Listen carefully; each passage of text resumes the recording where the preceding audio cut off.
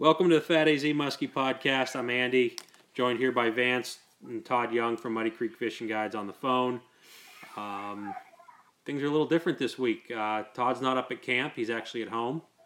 And so I guess, we're still being brought to you by Muddy Creek Fishing Guides, mcfishingguides.com, Muddy Creek Fishing Guides on Facebook, and Fat AZ Muskie Products, name of the podcast, fatazmuskie.com, Fat AZ Muskie Products on Facebook.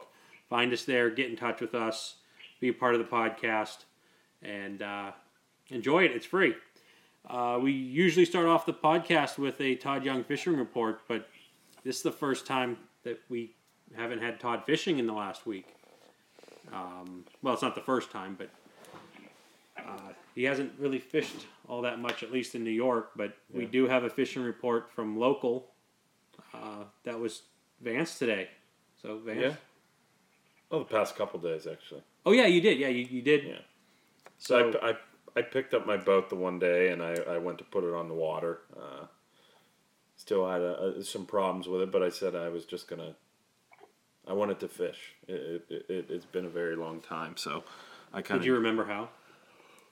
I was rusty though. Okay. I mean, getting in there, learning a whole different boat, how it drifts, how it maneuvers around, the type of stuff that I was fishing. So it was like, it was like taking your boat out for the first time. That's all. But I fished for collectively over the weekend, maybe about 5 hours. And then again today I got a full day in, which was a lot of fun. But over the weekend, seems that, just like if Todd was there and if it was his report, I mean, you still get the fish cast, and I casted the entire time. Got some, a lot, nothing too big, but some fish in the lower 40s and whatnot. Went out one day, got 3. The next day I got 4 with my girlfriend, and then today we went out. I skipped a day on Sunday. I had to go home. I didn't get out on the water, and apparently, I think it was a little bit. It was windy. It was windy. It was blowing here, so it was blowing pretty heavily up there. So when I returned today to go fish, the section of the lake that I was fishing was a little bit more of a stained water. It was a little more mucked up and whatnot. And I mean, how did that change the program? I started the day off. The most wind was in the morning. It was about 10 mile an hour wind, a legit 10 mile an hour wind to my back. And throughout the day, it switched wind. It was blowing south, and then about a couple hours into the trip, it laid flat, blew a little bit from the north, and then it just went dead flat calm, and it was sunny. Nothing was moving. It was like glass out there today. It was a very, very, very tough fishing day. Really? It was. I thought for sure it was gonna be a nice day, but it was warm. It was like 60, 65 degrees today. I mean, I stripped down all my layers of clothing. It was just crazy, and it was just one of those days where, like classic book read. All of a sudden you get your wind, and then all of a sudden it turns to glass. I was probably missing Mitch, is what I needed. You didn't have Mitch. I didn't have Mitch. No, Mitch is back with Todd, and I casted my butt off today, and I had some lethargic follows, a couple nice fish. I had a friend out with me who came up from home. He got his first casting muskie, it was a nice fish. It was a 40. He was really, really excited about that. But I mean, other than that, I just could not get any fish to take a dang bait today. They just would look at it, swim back into the weeds. I mean, it was just crazy. I haven't fished in a while to put a day in like of just solid, 6 hours just straight casting. Mm-hmm. I was just like, I'm freaking, my butt is kicked right now. I can't stand either not seeing a fish or having these lazy follows. Like they were taunting me. It was just crazy. I'm beat right now. I'm beat right now, being back in the swing of things. But other than that, So you classify a one fish day as tough fishing? I guess I would. Yeah. I mean, with the other days, I got some action and whatnot, and it was a tough day because you see, the lake turned flat. Everything just, it was just glass out there. It was absolutely gorgeous. It was unbelievable. It was Indian summer. It was nuts. November 2nd. November 2nd. What was the water temp? About 50 degrees. 50. Yeah. And. Well, it went down a lot the last week then. Yeah. I didn't know how much it was going to go down. We had a frost this morning here. It was cold. Yeah, I had a frost here too. It was cold this morning, but it turned into summer all of a sudden. It was just wild. I guess I would have thought that, I fish a little bit different waters.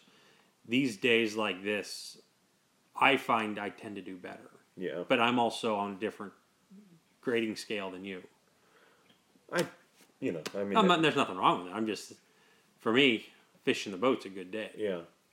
I was excited. My buddy got his first casting fish. What did he catch it on? He caught it on a 3-mouth perch raptor. Nice. Yeah. First edition. Yeah.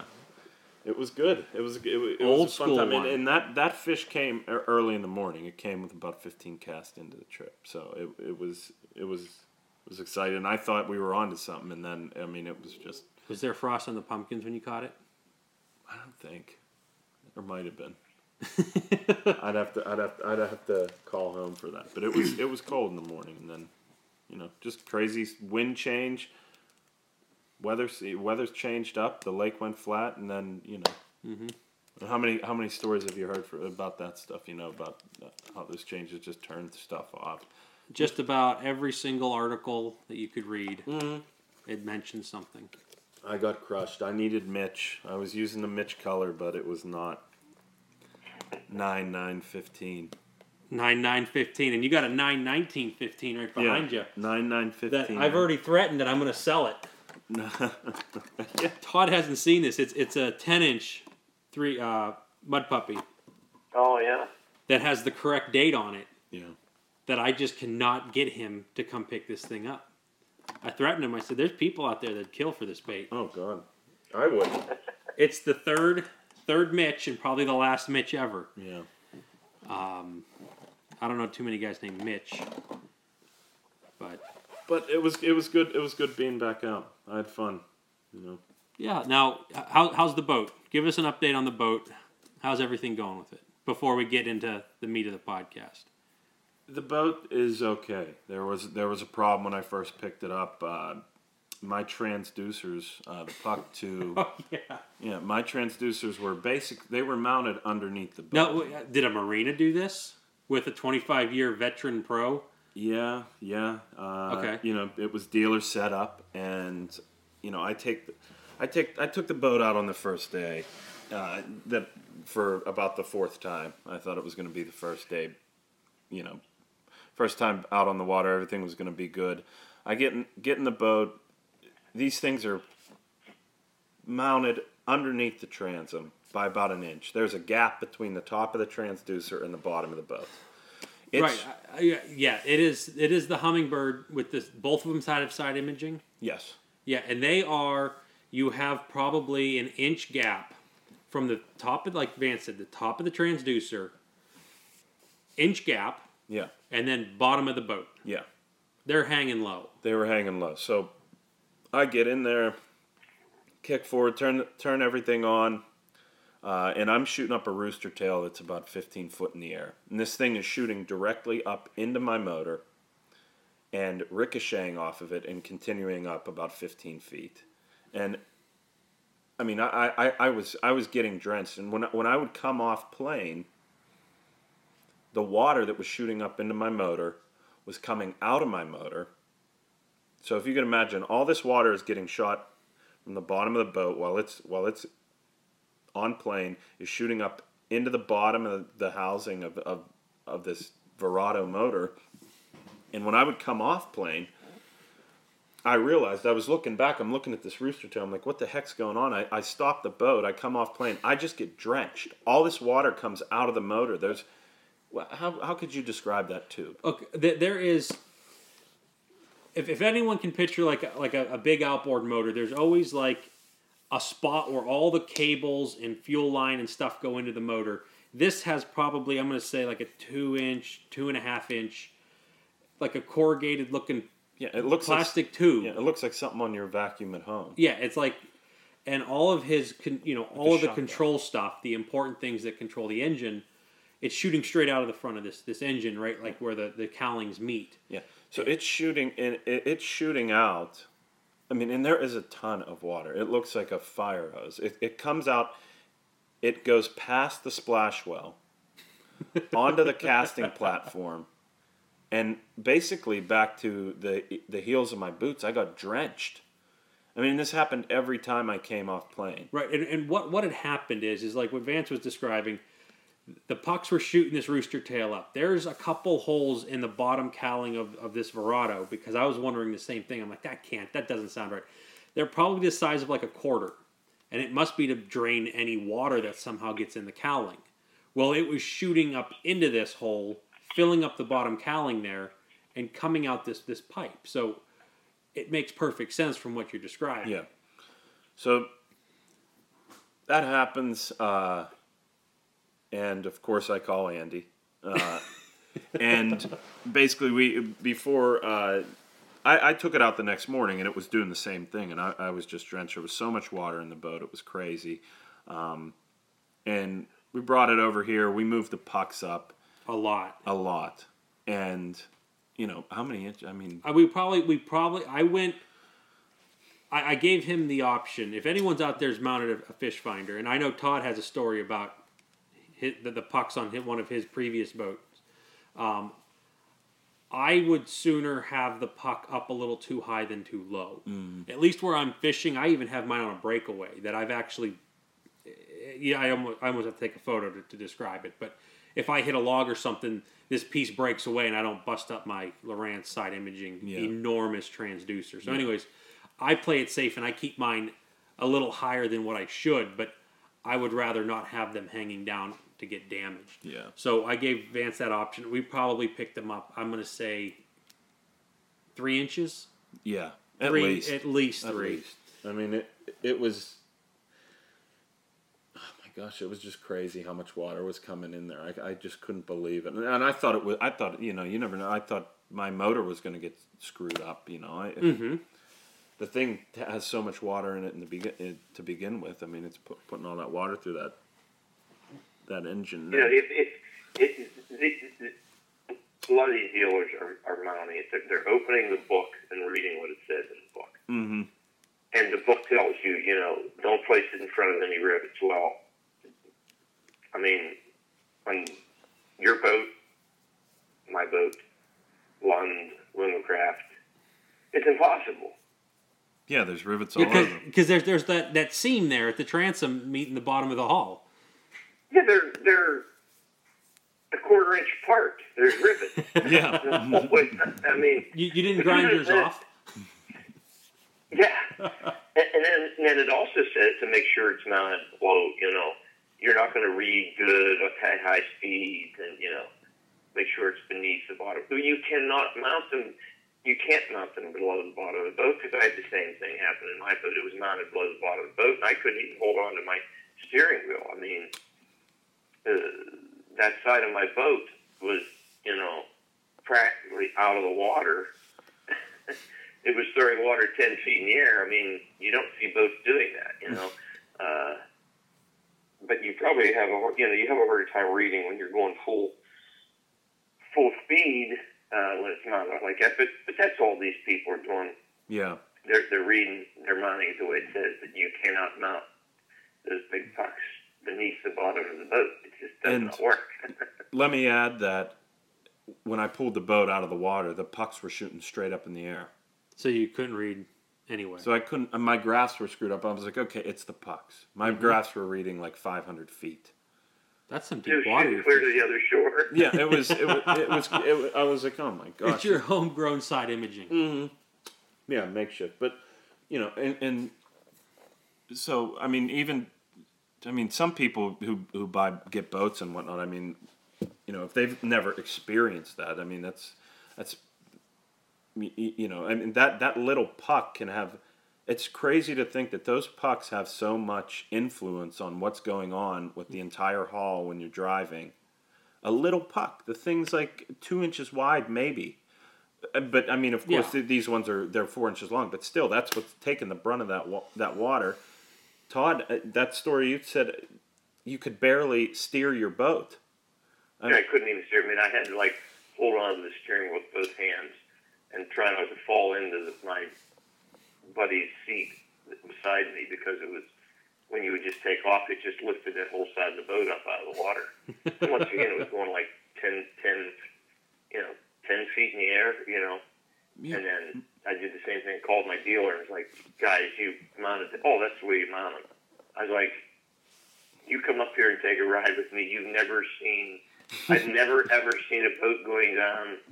It was the size that comes out of a jet ski on it. It was, 10 times larger, And you were sitting sideways.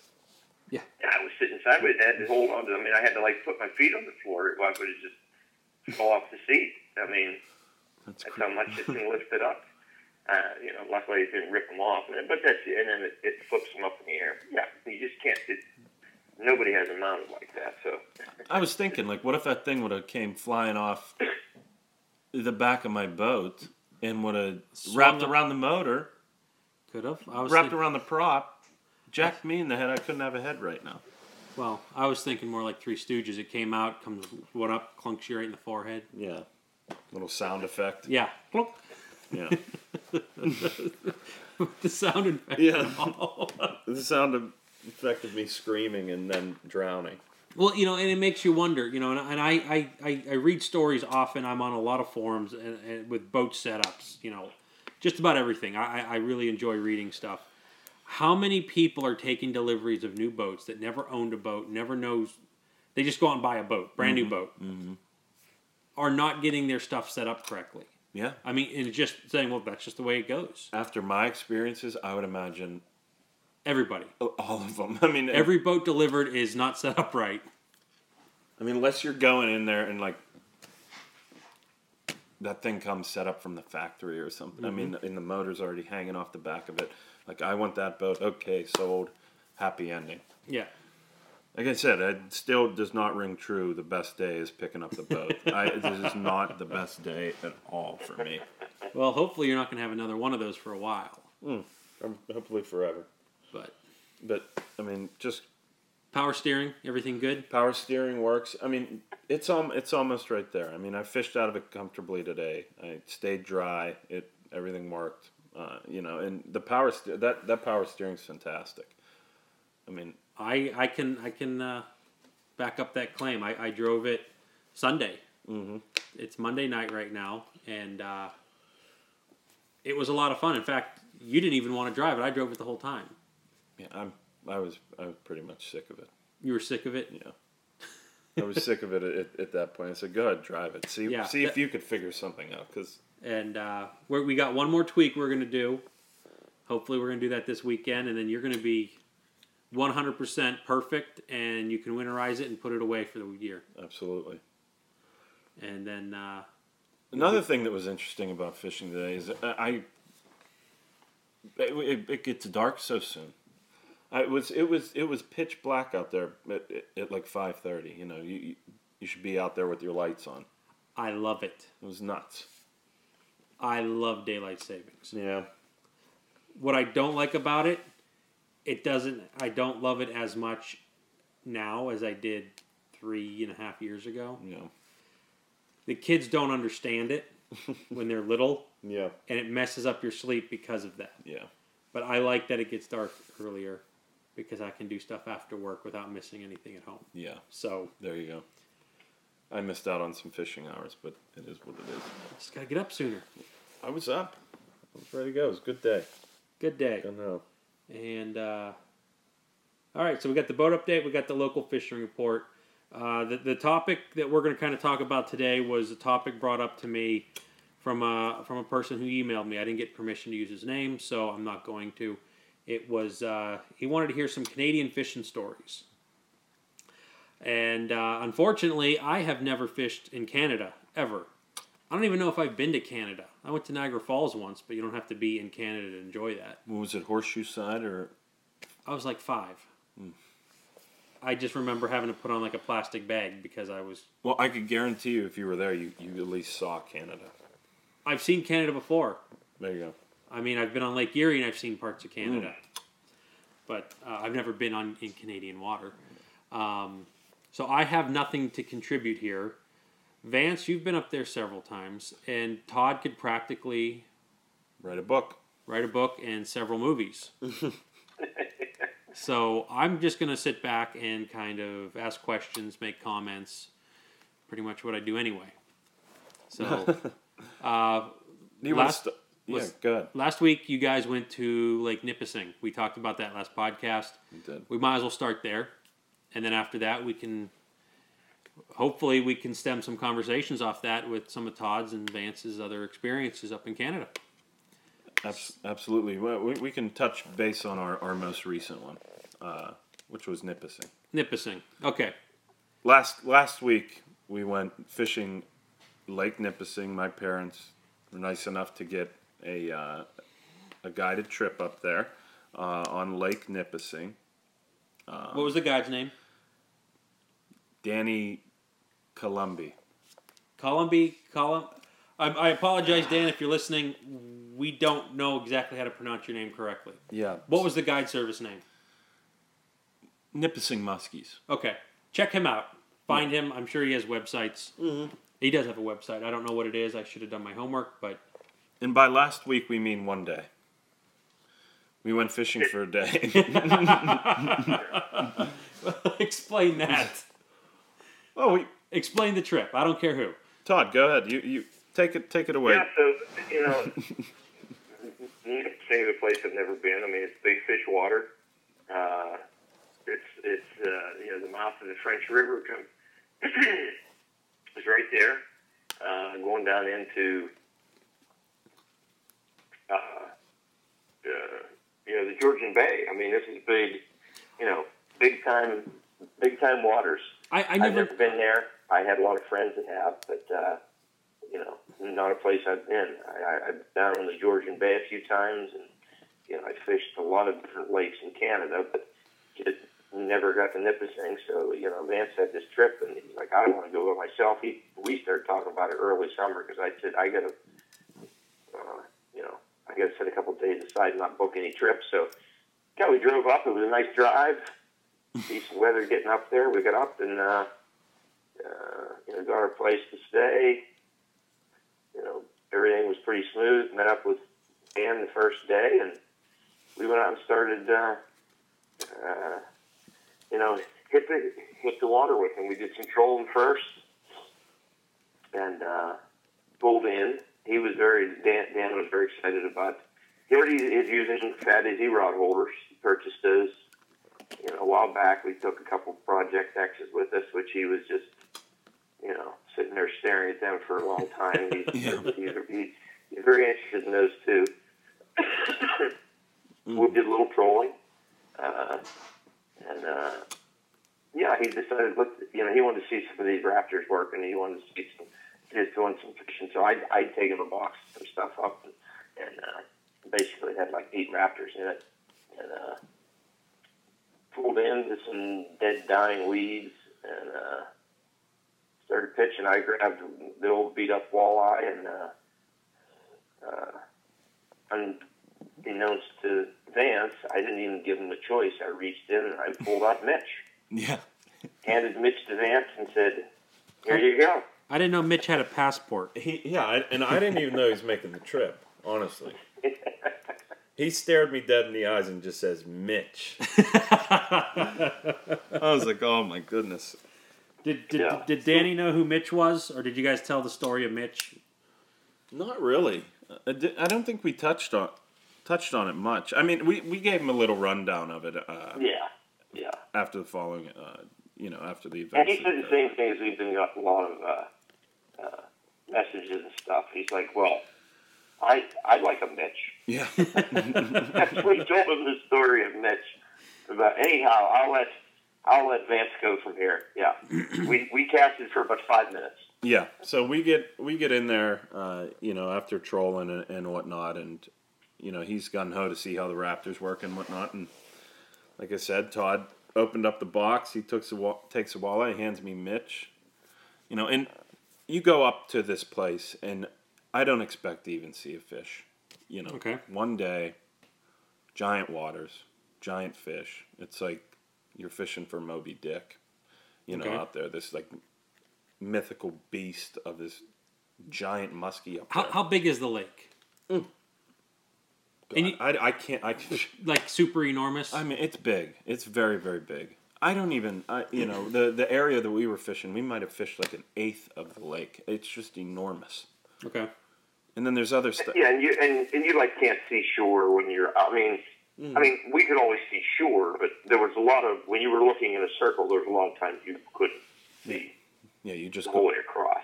Yeah, it was like looking over at a Great Lake. You just can't see the other side. And we pull into this spot, and it's out in the middle of nowhere, but it's a shallow weed flat, and there's Don't give away spots. yeah, it's very, very yes. It's going to be hard to find it with the. It's going to be very hard to find. But believe me, I couldn't find it again. Yeah, me neither. But So you so pull he into a hands me spot. Mitch. We all start chucking raptors. He loves the bait, the way it's working and whatnot. And I have Mitch out, and God, 5 minutes. Okay. This fish hits. And from my experience, this fish, something hits. Okay, Okay. I'm like, okay, this is a pike. Going through my head, I was like, this has to. Okay. be a pike. Did you like set the hook and be excited, or did you just immediately say this is a pike and dismiss it? No, I said something's on here. Yeah. He said, "Well, I got something on here." Not excited or at all, because when I'm saying that, I'm thinking pike. When I think Canada, I mean, it's just like Pike City up there. Are there pike up there? In Nipissing? I imagine there is. but- Oh yeah, there is. Okay. Yeah, there's pike in Nipissing. And so I set the hook. I start reeling in, and fish takes a little run. And notice it's not a pike. Got a little bit of weight to it, and this it's a muskie. I couldn't believe it. I still couldn't believe it. And we're, we get it into the net and all that stuff, and me and Todd are just, we're just screaming like Mitch. Mitch. We couldn't believe And it. then did you give the story of Mitch before or after this fish? After, because Okay. we kind of said me and him were like we were like giggling about it. We were just like, I can't believe this happened. I didn't expect to even see a fish, and I thought it was a pike, and it turns out to be a muskie. And it was just hysterical that it happened on Mitch too. It's like the thing. It's a special lure. When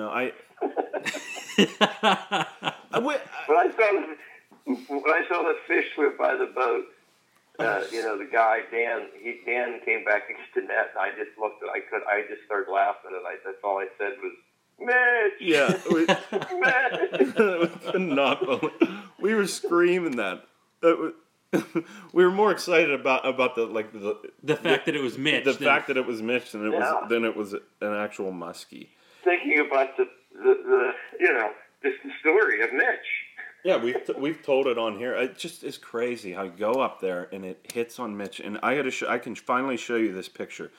He nets it, and it is just absolutely perfect in the net. He nets it. The fish is in the net, and just the name Mitch is staring right Seriously? at me. Yeah, I got to show you this. And you have to send it to me. I'm going to try to put it as the cover. Look at this. Oh my god. Can you believe that? It says Mitch. I was on a panic. I was like, Todd, give me my phone. I had my phone in my hand. Okay. Like already, give me get the phone. I got to get a picture. Where's my sunglasses? They're on your head. You ever do that? He probably thought it was absolutely. He probably thought it was like amateur hour. He was like, this isn't really Is this that, like your that first big of a fish? fish. Yeah, is this his kid's first fish? I was like, I got to get a picture of this. it's this hysterical picture. I mean, Mitch is just in. It's plain view. It's plain view of this. It was just such a special moment. Just adding to the story of Mitch. I mean, it's just crazy. Here's the fish too. It was like a 43, but Oh, that's a beautiful fish. yeah, It's really clear. yeah, it's clear. Yeah, I mean, the muskies up there are just, at least that whole area that I fish up there, most of them are just, they're clear. Just clear, light shaded green. Those fish, the pictures I saw from Nipissing, they were even more white or clear than, the big ones. That's what they were calling them up there. That's what everyone's looking for. These white whales are feeding on herring and stuff. And believe me, the guts of some of them, they looked a little bit like whales. Yeah. And this is the time of year that they're really targeting those giant fish. There's like herring runs. So, I mean, it was a different fishery for me. I've never fished, that many places where you're targeting fish. They're feeding on the main forage for them is out there on that open water, traveling, herring and stuff like that, So it was different. So yeah, Mitch pulls our fish. We didn't cast very long. We hit another couple spots, and the spots were far between. We were just hitting rock humps. Yeah. And he has a 300 Verado on there, and we would hit a hump, reel in, fire it up, and take off. That's why I was losing. I mean, I was the typical client on this trip, and then I was looking around. I knew which direction we had to go, but man, when you take off going like 50-some miles an hour out through the middle of nowhere, and then you pull up to your next GPS point, I'm looking like, man, how far did we go already? Yeah, you it was take crazy. a 10-minute run, go 50 miles an hour, you're covering some water, and it was a beautiful area. We got blown the heck off the next day. It's when it was just terrible, and we didn't make it out. So we sort of packed up and headed home. So we put about 12 or 14 hours of driving in for a 8-hour fishing day. yeah. But it was pulled one out. That was our action. It was a neat trip. It's always neat to go to waters like that, where you have the chance to. I mean, every year the biggest muskies caught in this are either coming out of the Georgian Bay area or the St. Lawrence. I mean, that's just the facts are the facts. Mm-hmm. They catch a lot of big ones. They catch a ton of big ones out there in Minnesota. They're getting a ton of, big fish at St. Clair, those Great Lakes fish. But the absolute giants every season, it's a picture of usually from one of those two bodies of water. So it's always neat to be there. I mean, you have that chance. Yeah. That's Incredible the fun part experience. about going to those places. Yeah, it was a lot of fun, and to have Mitch pull through. Was that the only fish you guys saw? Mm-hmm. Well, we caught a smallmouth too A smallmouth. on a Legend perch bait. Okay. So. Well. Yeah, so that's another funny thing. We show up there. We grab some lure to troll. I can't remember what that one was, but it's one rod a guy, and he pulls out, a Legend perch bait. Brian Boyer lives over towards Indiana, Pennsylvania, right here by us, and he pulls out essentially it was a Leo. The hog. It's a big, like a 12-inch bait, and 2 or 3 baits are people that we know very well. That were that are literally your neighbors. Yeah, and that's at the influence of these baits, these trolling baits from around our area. I mean, it's huge. And then he's putting his rods in rod holders. Yeah. He's just like literally like it's most of his trolling setup. I mean, other than there's like rods and line and stuff. Yeah. Are coming from a 60, 70 mile little area in Pennsylvania. Yeah. And I was dumbfounded by that. I couldn't. It's just nuts to think we're all the way up here, And these lures are... And he probably has more baits from our area than some of the guys trolling around this area have. Yeah, it puts a lot into perspective there. It's a small world. Especially the muskie world. But all those those baits are just from here. It's a half hour, 45-minute drive from here. All those baits all the way up in Nipissing, just really, really far up there. To see those baits, I was just like, this is crazy. A lot of muskie action comes from the 79 belt here. The 79, Interstate 79. Mm. Yeah, but it was great to have Mitch pull that out, and I mean, it was just a fantastic experience. Dan is a phenomenal dude. He's just fantastic guy. So we had a blast. Nice. And he had lunch for us too. Lunch? Yeah. Like what kind of lunch? Like these organic wrap, like turkey wraps, okay. Bean sprouts on them, and organic grapes and stuff. It was nice. I thought they were excellent, but the whole time I was when he broke out lunch, I mean, I enjoy stuff like that, and I know Vance does. Absolutely. And, the first thing I was thinking, boy, most of my friends wouldn't want. I don't know if Andy would have ate. Well, I'm picky, but it's like a different kind of picky in that I think I've explained this before. Yeah. Don't mess with stuff. Burger and bun, hot dog and bun. That's insane. I find that it just clutters it up with crazy stuff. Now, here's something else.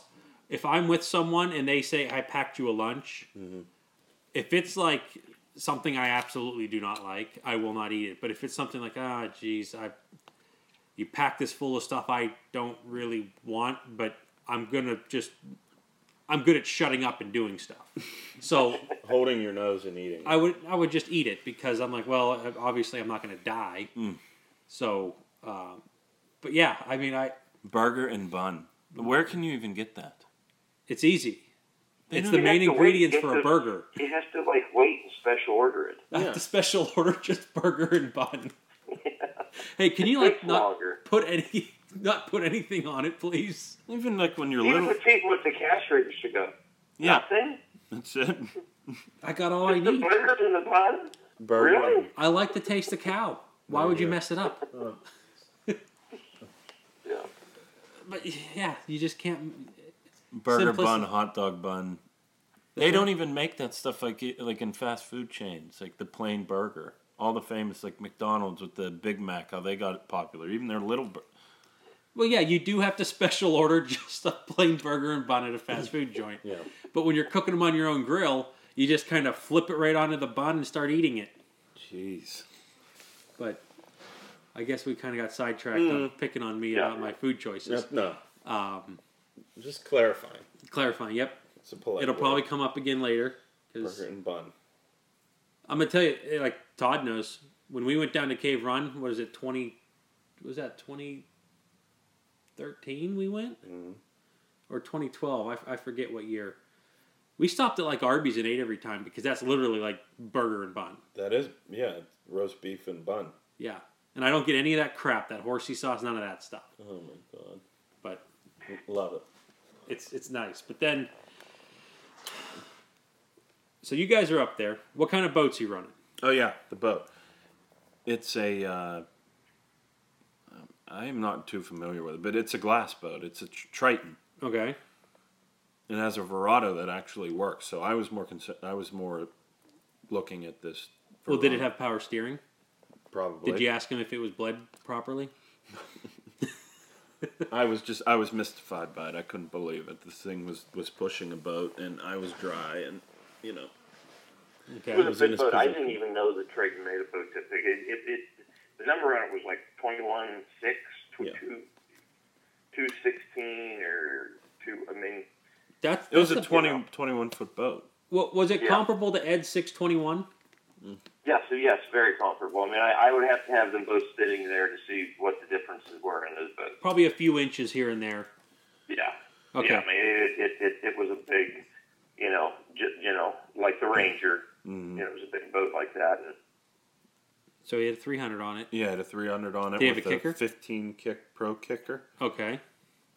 The thing moved like crazy, and it was pretty deep too. I mean, for Mm-hmm. it was probably just as deep as probably like 45 inches deep or something like that. It was.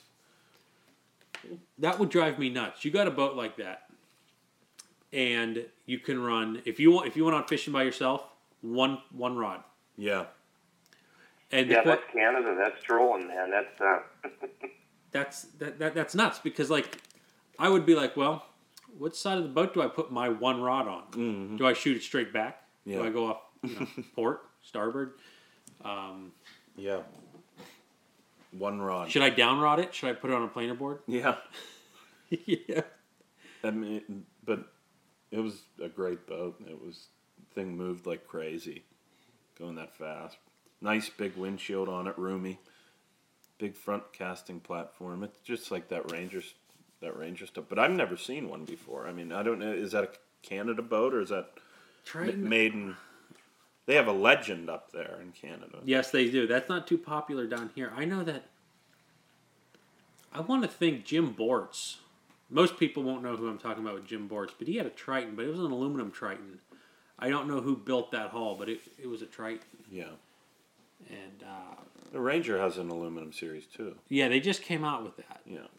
This was kind of like a bass boat style hull almost, but who knows? They might have been making that for a long time. I'm not sure, but that's the only other Triton that I've actually seen. I've been in Bortz's boat. Yeah. But Nice boat. Very nice. now, who casted where? You guys both cast up front? No. Dan was up front, I was up front, and Todd had the back casting platform. Did he need to show you how to work a bait caster? Okay, good. Not at all. I mean, we were kind of showing him. He wanted to see how those Raptors work, so we were kind of showing him how to, how we work them. So the teacher became a student Well, for that little part. he was excited about them. Nice. They're fun. Nice. So that one rod a person, Todd, how has that affected you in your 40-some years of going to Canada?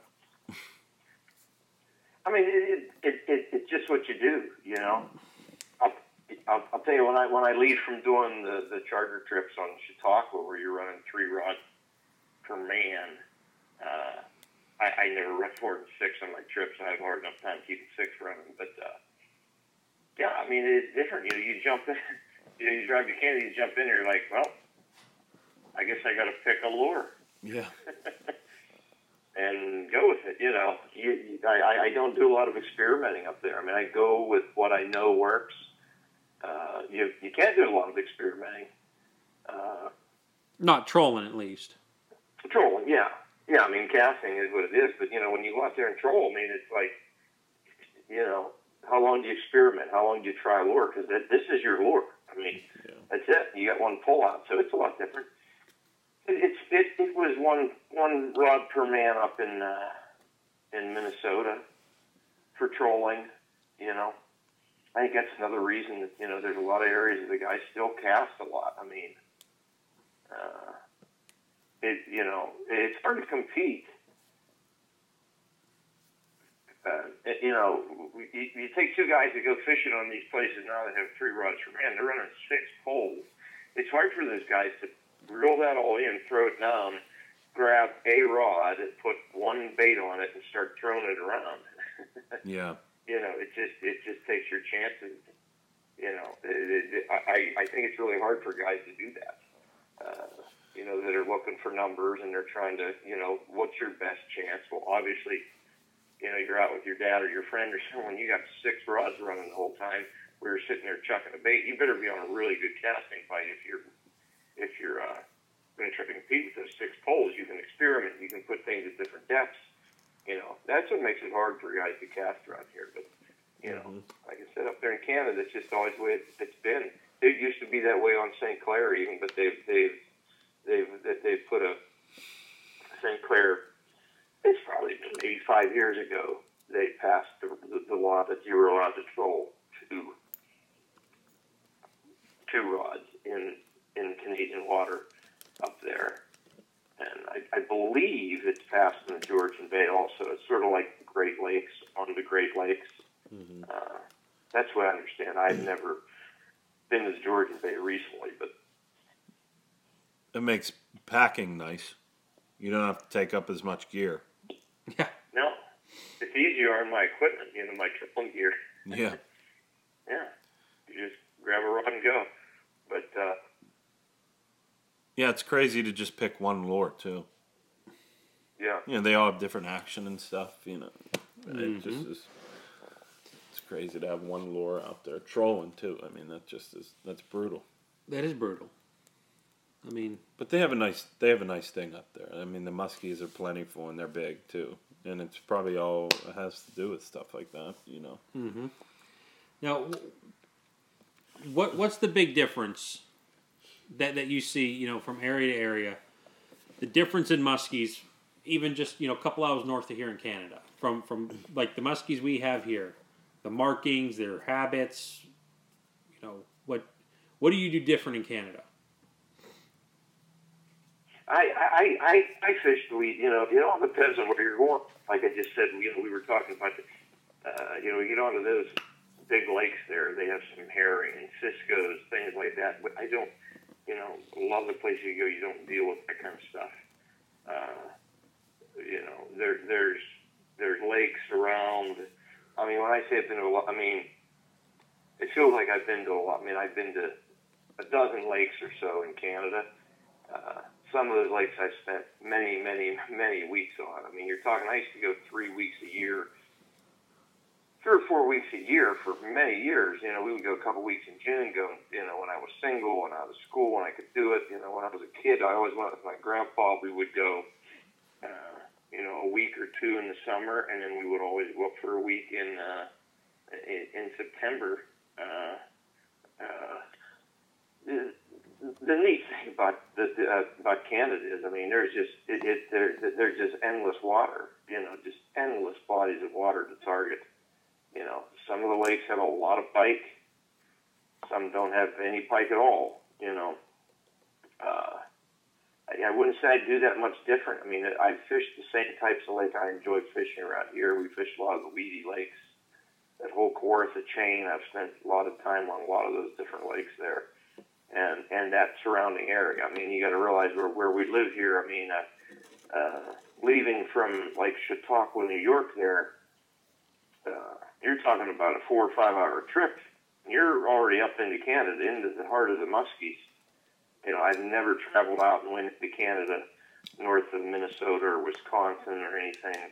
It's an unbelievable drive, but we have a ton of good fishing right there. And as I said, I mean, within 6 hours, you can be on the St. Lawrence from around here, or you can be in the Georgian Bay. Where are bigger fish waters?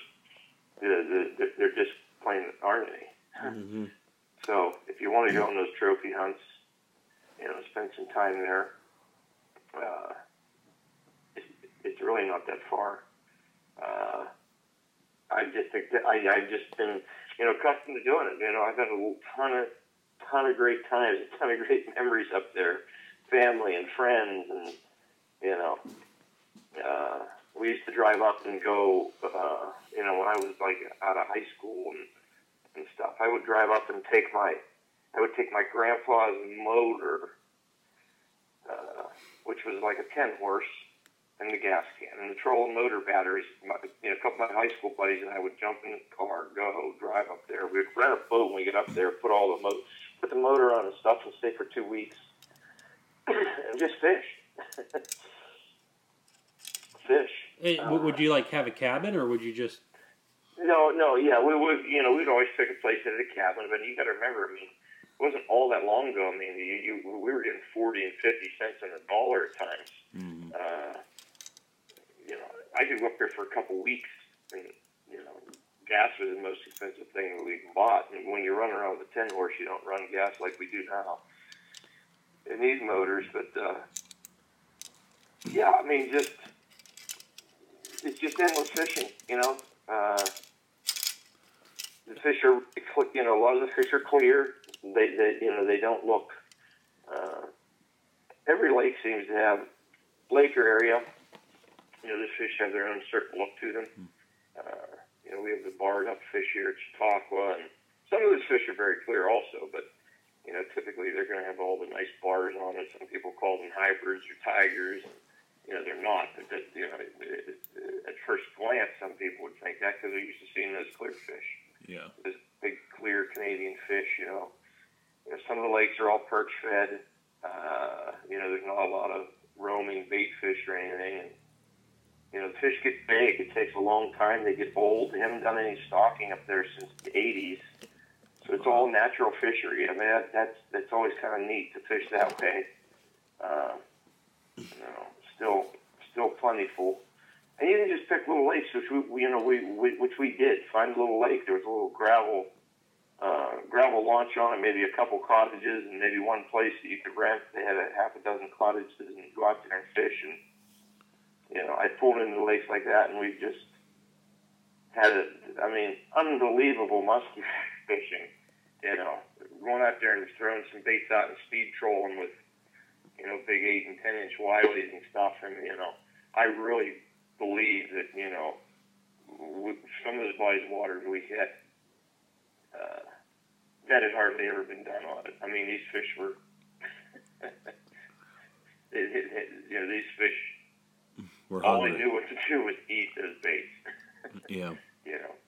When you pull onto a lake you've never been on, there's not even a map of it. I mean, you go out with caution. There's a lot of rocks. There's a lot of hazards. And, you pull out there. I know one particular lake, we went out, and by the time we got a little bit figured out, I mean, we got like 13 fish that day. That's pretty good for a place that you've never been to. But, Heck yeah. as soon as we figured a little bit out and found some weed beds and started trolling fast and buzzing these baits, I mean, I fished that lake for 4 days. Never really saw another boat fishing. It's like, the fish are pretty uneducated. Even up there at the Georgian Bay, like Dan was talking about pressure. I mean, you could see a dot on the horizon. You'd look at guys out there working. See, these people are working these humps now, or these people are doing this, and you're looking at it, you're like, whoa. There's one boat, and he's One like boat, 3 nice miles sight. away. Yeah. He knows who it is, and he knows what they're doing. It's a lot different than fishing around here. And it's just beautiful country. I absolutely love Canada. I mean, I could tell stories about, we got into doing tagging with the ministries at one time up there. Our group, we run out of the cottages that we stayed at, and, we started tagging some fish, and then, we get into working with the ministries up there tagging fish, and it was just... Todd, talk about that. Talk about the whole story of the tagging and stuff, because that's kind of interesting for me, because you're working up there with for the Canadian waterways, for the fish. Well, yeah, what happened was as a group, and the fellow where we stayed at his place, John McBride, was really into it, and we got the idea. We wanted to tag some of these fish. I mean, we wanted to see if we were recatching these same fish, and how often. It's really hard to tell with those waters. So, we got to talking to some, however we found all that information out. We were doing tags. We were putting the tags in them, like the little float tags, and. Now, what kind of what is that? It's like the old T-shirts like that you put into when you buy a T-shirt, it has a little plastic T on it. Yep. Oh yeah. That to hold the price tag on. Yeah. Okay. Yep. Oh yeah. Yeah, that's what we had. We wiped the needle with alcohol. You had a tag number on there. There was a phone call number to call, and we started just doing it up there. And it was the people that were staying at the lodge for the summer. The fisheries found out that we were doing this. There's some tags showing up and such, and then they got involved. They were buying the tags for us for a while, and then it got a little complicated. They went to that little computer chip. So, which really ended up being the end of it, because they handed me this stuff. You show up for your week, and you got this needle. There was a computer chip. You loaded the chip in there. You shot the chip into the fish's cheek. They showed us how to do all this. You release the fish. Well, there's no way to tell now if you recatch fish. I can't tell if it's got that computer chip in it or not. You have to have this reader, which, they were not able to supply one of those. I mean, I think they were like $700 or something for these chip readers. So it was like jamming a bunch of chips. Potentially putting more chips in the. Yeah, I could catch a fish and put another chip in. I had no way to tell whether it was tagged or not, or you know what I mean. You can't see this chip; it's just a little chip in their cheek. But I mean, we tagged. I still got a lot of that information. It was back in the mid '90s. I have like our little book of information, and we tagged a couple. I think it ended up being like a couple thousand fish.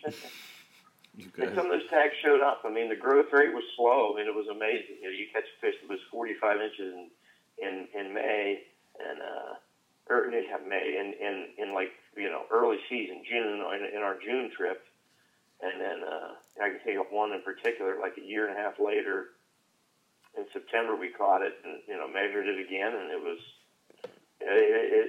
the first time we measured it was 45, second time was 45 and a half. And even laying those things down, there were sometimes you would catch a fish a year or two later, and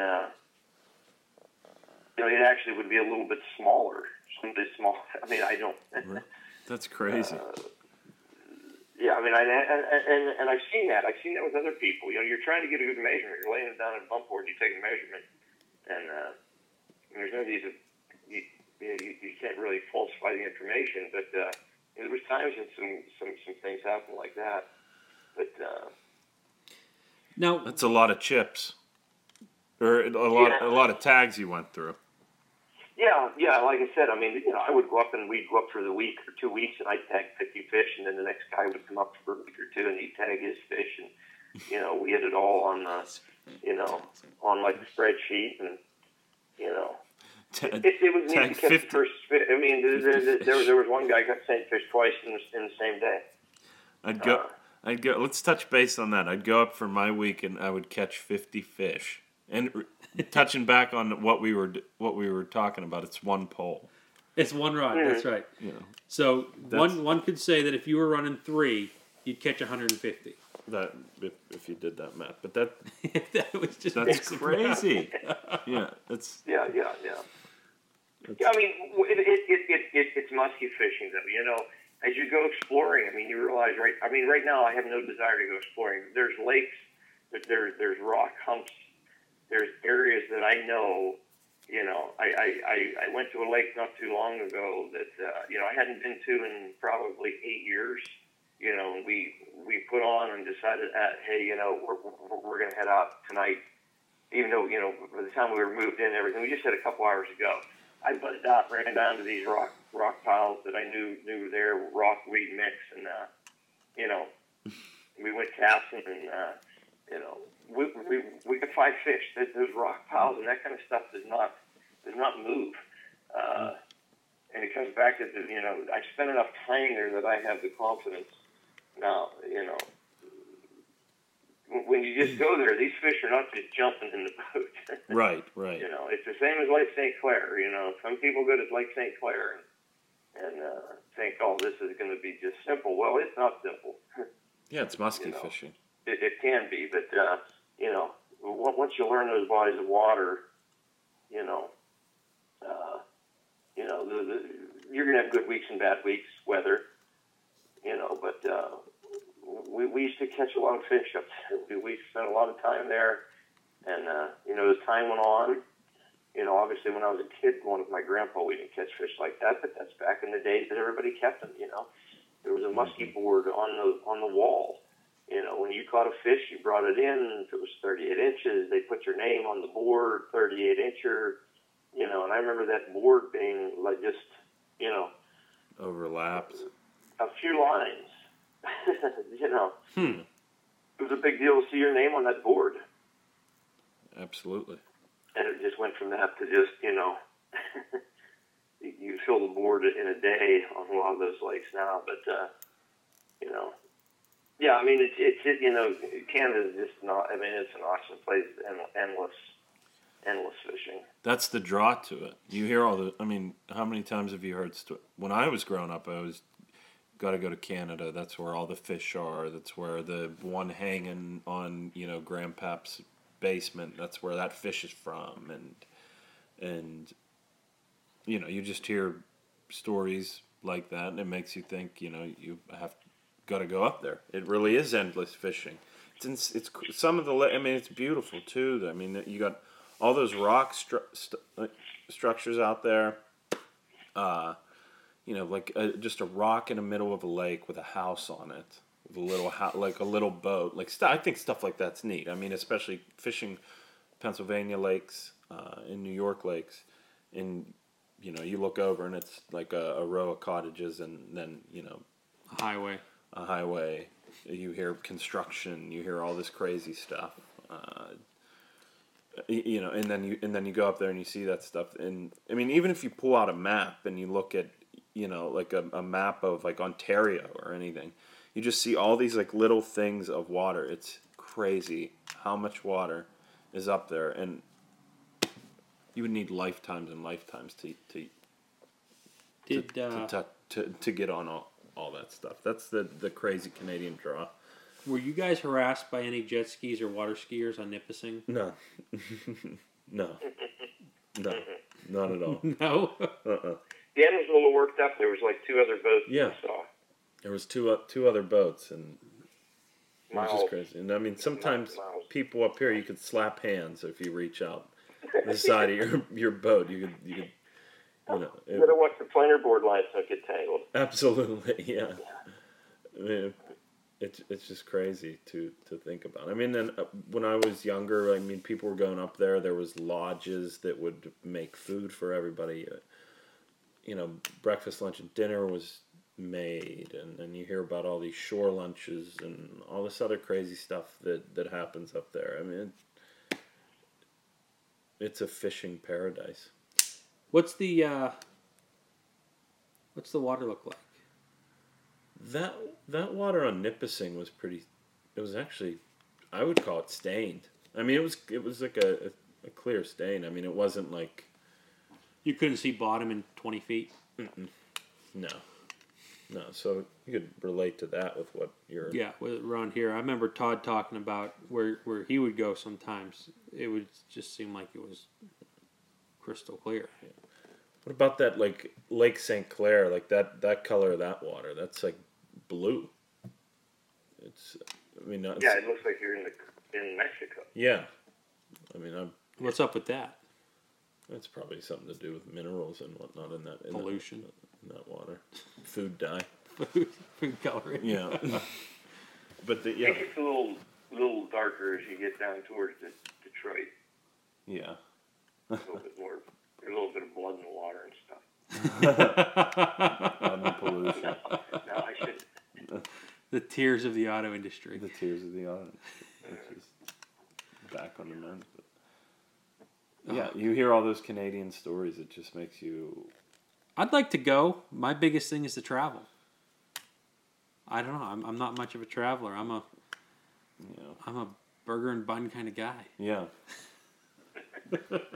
It's worth it. I mean, we were up there for a day. It was awesome. You drove for 2 days to fish for 1 day. Fish for 1 day. It was. Yeah, and that's crazy. I mean, I'd never done anything like that. We weren't planning that, but that's just how. That's how the weather played it for you guys. It's another thing. Yeah, because what drove you guys off was the remnants of that giant Category 5 hurricane that hit Mexico. I think that's you Really? guys said you were driving home and nothing but rain. Yeah. Yeah, that was that Yeah. leftover hurricane. Yeah. Which It was the same like anything else. I mean, this was big. It's big water. It was odd. Like Vance was just saying. He was talking about like the guy had fished somewhere else the day before, and it was like a 2-hour drive. Mm-hmm. It was on the same lake, It was on the same lake. Yeah. but it was a 2-hour drive. 2-hour he said drive in like the boat, or a 2-hour drive like in the vehicle to get around to that other end. He said it would be quicker to go by water probably, but at 3 miles per gallon probably isn't cheaper. Yeah. Then you're dealing with fog issues and just travel issues and stuff. So, but I mean, they pointed to the one side there, and he's like, "There are no roads on this side of this lake. Yeah. Wow. It's Indian territory." Yeah. We heard like a rifle blast, and we were over near the mouth of the trench or somewhere like that. And boom! We heard a rifle. He said, "Oh, probably another moose." He said, "We don't see a lot of moose. They just shoot them up here." You know. So there's a lot of areas like that. So when you go to those big bodies of water, you deal with the same thing. Those guys at St. Clair, they have days they have to cancel their trips. There's no doubt about it. They got to shuffle people around. It's just the same as fishing. The way we're accustomed to going out on Lake Erie on the walleye charters. They'll go for days and they cannot do them. A lot of the lakes that I went to, which is why I enjoy going up to that part of Canada much more than going to Lake St. Clair. It's all personal preference, I would rather go to a lake where I know I can get out on the water and fish, as long as it's not lightning. I get out there and do it. I don't have to worry about how marked up it is. Am I going to have to drive 20 miles across the lake? How windy is it going to be? What if a big storm rolls up? I just enjoy that. I cast, I troll. I'm not casting out in the middle of nowhere like under in downtown Detroit. But that's just my own personal preference. I mean, the amount of fish they're catching under there in St. Clair is crazy. But, I have more fun when I go up to the areas I'm familiar with in Canada than whole Kawartha Lake region. That's where I tend to take my week. Right. And I go nowadays is up to that area. Yeah, absolutely. I mean, it sucks getting blown off the water. How about when he said, Dan said that he used to have these Legend boats. Him and his buddy had these Legend boats. I think Legend, aren't they aluminum? They are, yeah. Okay, yeah. He was talking about how the hulls would split on them. And I was like, from running into like a structure, like a crazy shoal out there or whatnot. And he's like, no, from the waves. So, I mean, that big water must kick up like crazy. I mean, I think he said he went through 2 quickly. It takes a really good bilge pump to stop a hull that's cracked in half. Yeah, in that big water like that. I mean, I would imagine that the waves there get as big as they do in Lake Erie on a bad day. I mean, that's what I kept comparing it to, especially when I was looking around and I couldn't see, a shoreline and whatnot. It's just crazy. Yeah, and I mean, you had to drive somewhere. If you wanted to tuck away from a storm, you could, but it was a 2-hour drive in a car towing a boat. That's pretty insane. It's a lot of water. It's crazy. I mean, so much water. I mean, you have to take weeks up there and break it down into sections of a body of water like that. Which I agree with Todd. I mean, I would like to go somewhere where, if it's 30-mile-an-hour winds, we could still tuck away in these areas. Surrounded by a couple of mountains and whatnot, and we can still fish here. And I don't have to go home for a week or just sit here with my, twiddling my thumbs. So, I mean, that's nice. Overall, good trip. Yeah, that was fun. Todd, what's your favorite favorite Canadian memory catching a fish? I mean, you have so many up there. You have the family stuff. Oh gosh, when I caught my first muskies up there, I caught my first legal ones. The first ones that we took in. I caught my. Geez, it's just endless. My first 50-incher, that was special. It was on a jerk bait. Got a neat double with my dad's. Got a neat double with my dad one time where both rods went off at the same time, and I got a 32, he got a 52. That's incredible. That was pretty cool. Yeah, I mean, just tons. I mean, the weeks that we spent there, just some of those cottages were like a second home practically. We're going to be doing more of these Canadian podcasts, and I have really nothing to add to it, but Todd, just I'm give. having a hard time. I mean, I can go anywhere. I have could take week by week. Then some of our best weeks, some of our worst weeks. Well, this is what we're going to do. We're going to end this. We're at just almost an hour and 10 minutes. Mm-hmm. We're going to end this on a story, and it doesn't have to be the craziest. Just pick a good story, and just we'll end it on that. Give us the whole scenario. Okay, I'll give you one a good story that I have. I tell this to some people when we're doing our charters. When people ask about do these fish, some people say, they breach often, do they jump often? So I was trolling with my dad, early season. I think it was about the second week of the season, and I was trolling just outside the edge of the weeds. We just got there. I break it up a lot. I mean, we used to cast all the time up there. Now I mix it up, So I like to troll when I first get there to check out the weeds, because they grow differently every year. I first got a GPS. I knew the weeds grew differently every year, but I took the time to go out and map all this out, and you go the next year, and it's not even anywhere close, to where it is. So I'll jump in and I'll go hit a couple of baits, and I'm like, okay, let's put some lines out. I'm going to see where the weeds look, where the weeds look the nicest, whatever, and then we'll stop and start picking that apart casting. But so I'm trolling down right outside the outside edge of weeds. I was in 12, 13 feet of water, and I just happened to be looking towards shore. There was I know it's a sandy area, and I saw a big muskie come up, just come up to the surface. I saw its head come out, sort of its back. Saw it, dorsal fin, everything. I knew it was a big fish. Normally when you see that, you don't catch those fish. Now you tend to see, I don't see that a lot early season. I see it a lot in the middle of the summer, and those fish usually do anything. But anyhow, it was a big fish. So I'm trolling my tent. I said, man, you should have seen the size of that muskie I just saw. I said, it's laying. It was right in there on the inside, right in that nice cabbage in on that sand. Just for the heck of it, let's go over there and pull drift. So reeled in all of our rods, that's the one nice thing when you want to switch gears there. There's nothing to it. You reel your pole in and you grab your casting pole. It's not a big tear down, set up, rod holders. I got one rod holder sitting on the side of my boat. Yeah.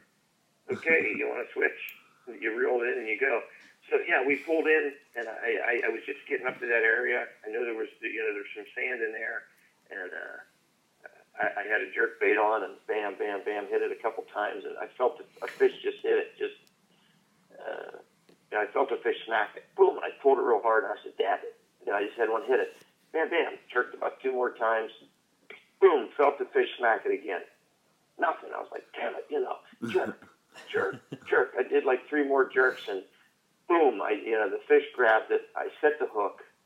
It was probably about 20 feet from the boat. I didn't see the fish hit it this time, and I was like, I got him that time.